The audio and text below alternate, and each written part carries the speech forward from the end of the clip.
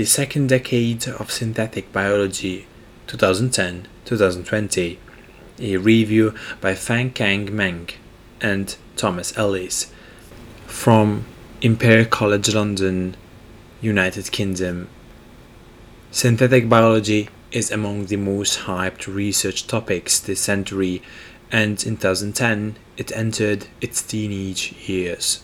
But rather than this being a problematic time, we have seen synthetic biology blossom and deliver many new technologies and landmark achievements. In 2020, synthetic biology turned 20 years old. Its first decade saw some impressive research papers, lots of visionary thinking, and unprecedented excitement. But its second decade, from 2010 to 2020, was when the hype really needed to be replaced by some real achievements. So how has it done? The decade got off to a great start. Looking back at 2010, the biggest synthetic biology story of the year was the complete synthesis of a working bacterial genome by a team at the J. Craig Venter Institute, JCVI.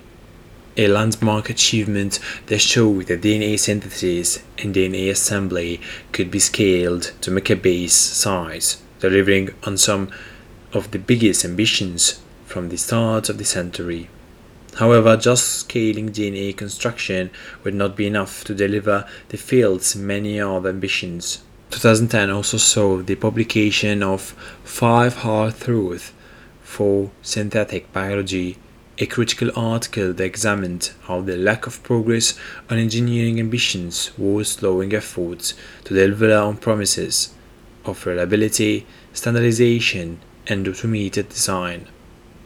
These were indeed problems for the field, and were highlighted in one of the first synthetic biology papers in Nature Communications, which showed a robust genetic logic gate failing when moved into different E. coli strains. Could hard biological problems such as context, noise, burden, and cross-reactivity really be solved to allow us to engineer cells like we wired up electronic circuits? Well, thanks to a lot of challenging technical biology and biological engineering work undertaken by many in the field, but especially MIT's Chris Voigt, the answer to these was yes. In 2016, Nielsen and others published Cielo, a remarkable end-to-end computer-aided design system for logic circuit construction in E. coli. Of all the papers in the last decade, this is probably the most satisfying for hardcore synthetic biologists, as it realizes so much of the promised engineering of biology, and does so through standardization, characterization, and automated design. It's no coincidence that in the years preceding this paper, Voigt's team worked tirelessly on delivering so many other foundational papers in E. coli synthetic biology, giving us algorithmic design of genetic parts and professional characterization of part libraries. While it is easy to focus on the many big landmark achievements of synthetic biology, what has really helped the field delivery on the hype more than anything else has been a lot of hard technical work to improve our design and understanding of genetic parts, alongside innovation and the discovery of new technologies that let us write, build, edit, and share DNA code better than ever. Indeed, looking back 10 years, what is most striking is how the methods and tools have changed for those engineering life. Many groups were still reliant on the IgEM competition for changing the DNA parts. These could only be assembled serially by biobrick cloning, and performance data of these parts was rarely reliable. Building a genetic construct was slow lab work and typically resulted in failure when added into cell. Methods to fix a DNA construct once inside a cell were severely lacking and in high demand. It's no surprise, therefore, that synthetic biology groups were the first to pounce on gene editing technologies like CRISPR as they appeared in 2011 and 2012. Since 2006, George Church's lab had been pursuing a project to mutate every TAG stop codon to TAA in E. coli to free up a colon for an extra amino acid. And so, unsurprisingly, they were very interested in developing any technology that can precisely alter DNA inside the cell. His group and his former postdoc published the first two papers in 2013 showing CRISPR being used in eukaryotic cells and developed many further innovations of CRISPR in the following years, including CRISPR-based gene drivers. Synthetic biology groups in California were also quick to turn CRISPR into more than just a cutting tool, inventing the now ubiquitous dCas9 as a programmable binder of DNA to enable customizable gene regulation. While there is no doubt that CRISPR was the breakthrough of the decade in bioscience, it perhaps is forerunner Talon that deserve more credit in revolutionizing how synthetic biology changed in the past 10 years. The promise of modular, programmable binding of any DNA sequence and an in vivo gene editing method lured many towards this new technology in 2011. But the large, highly repetitive nature of Talons was a slap in the face for everyone used to standard DNA cloning methods, PCR or even Gibson assembly. If you wanted to work with Talons, you needed to either buy lots of synthesized DNA, become an expert in robot-based DNA assembly automation, or get your hands on a Golden Gate assembly tiny cloning toolkit from Addgene. Fortunately for synthetic biology, many people in the field tried one, two, or even all three of these things and soon began to see how much faster DNA assembly can proceed. Golden Gate DNA assembly now rightly dominates the field, and the many modular cloning MOCLO toolkits and genetic part libraries shared via Addgene have transformed the way people work and build upon each other's findings. Companies and academic institutions have set up dedicated facilities for automated DNA cloning, and perhaps most importantly, DNA synthesis costs have fallen to the point where ordering a custom-made gene is now often more cost-efficient than trying to clone it.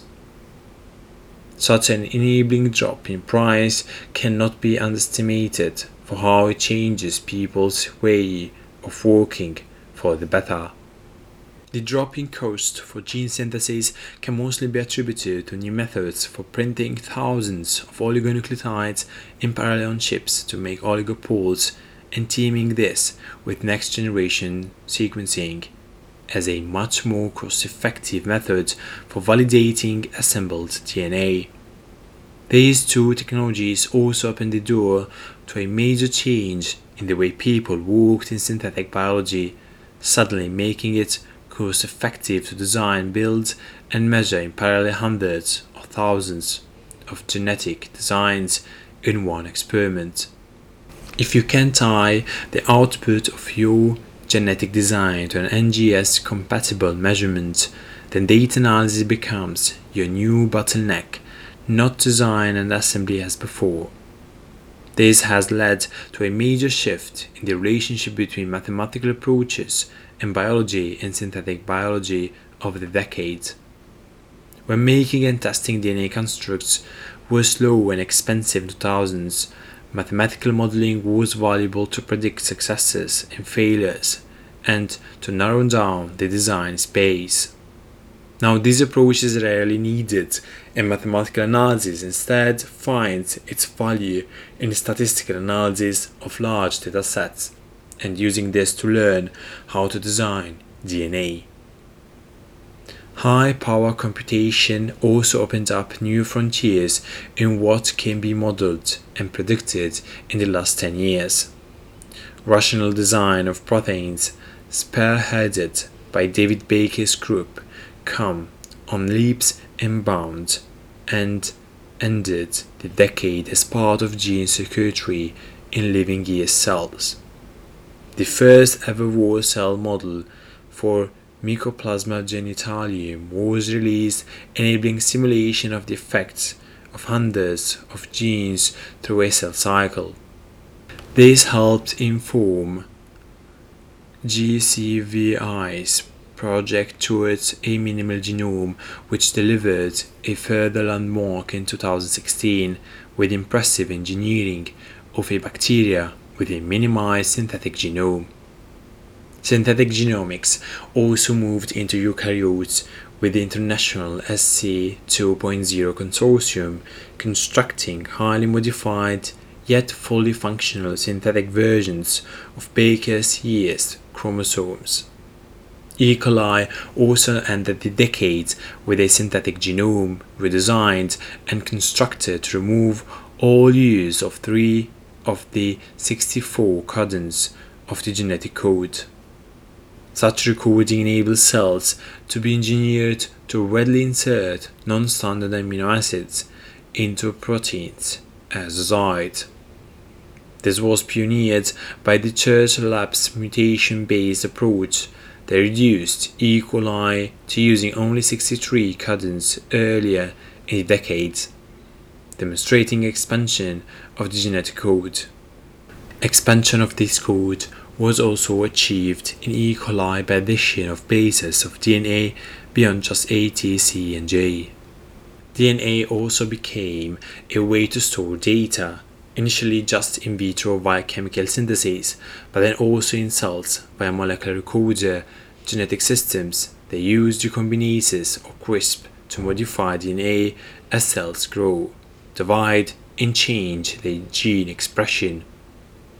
Sensing and recoding in cells even went into the body, with gut bacteria sensing and reporting on events inside mice.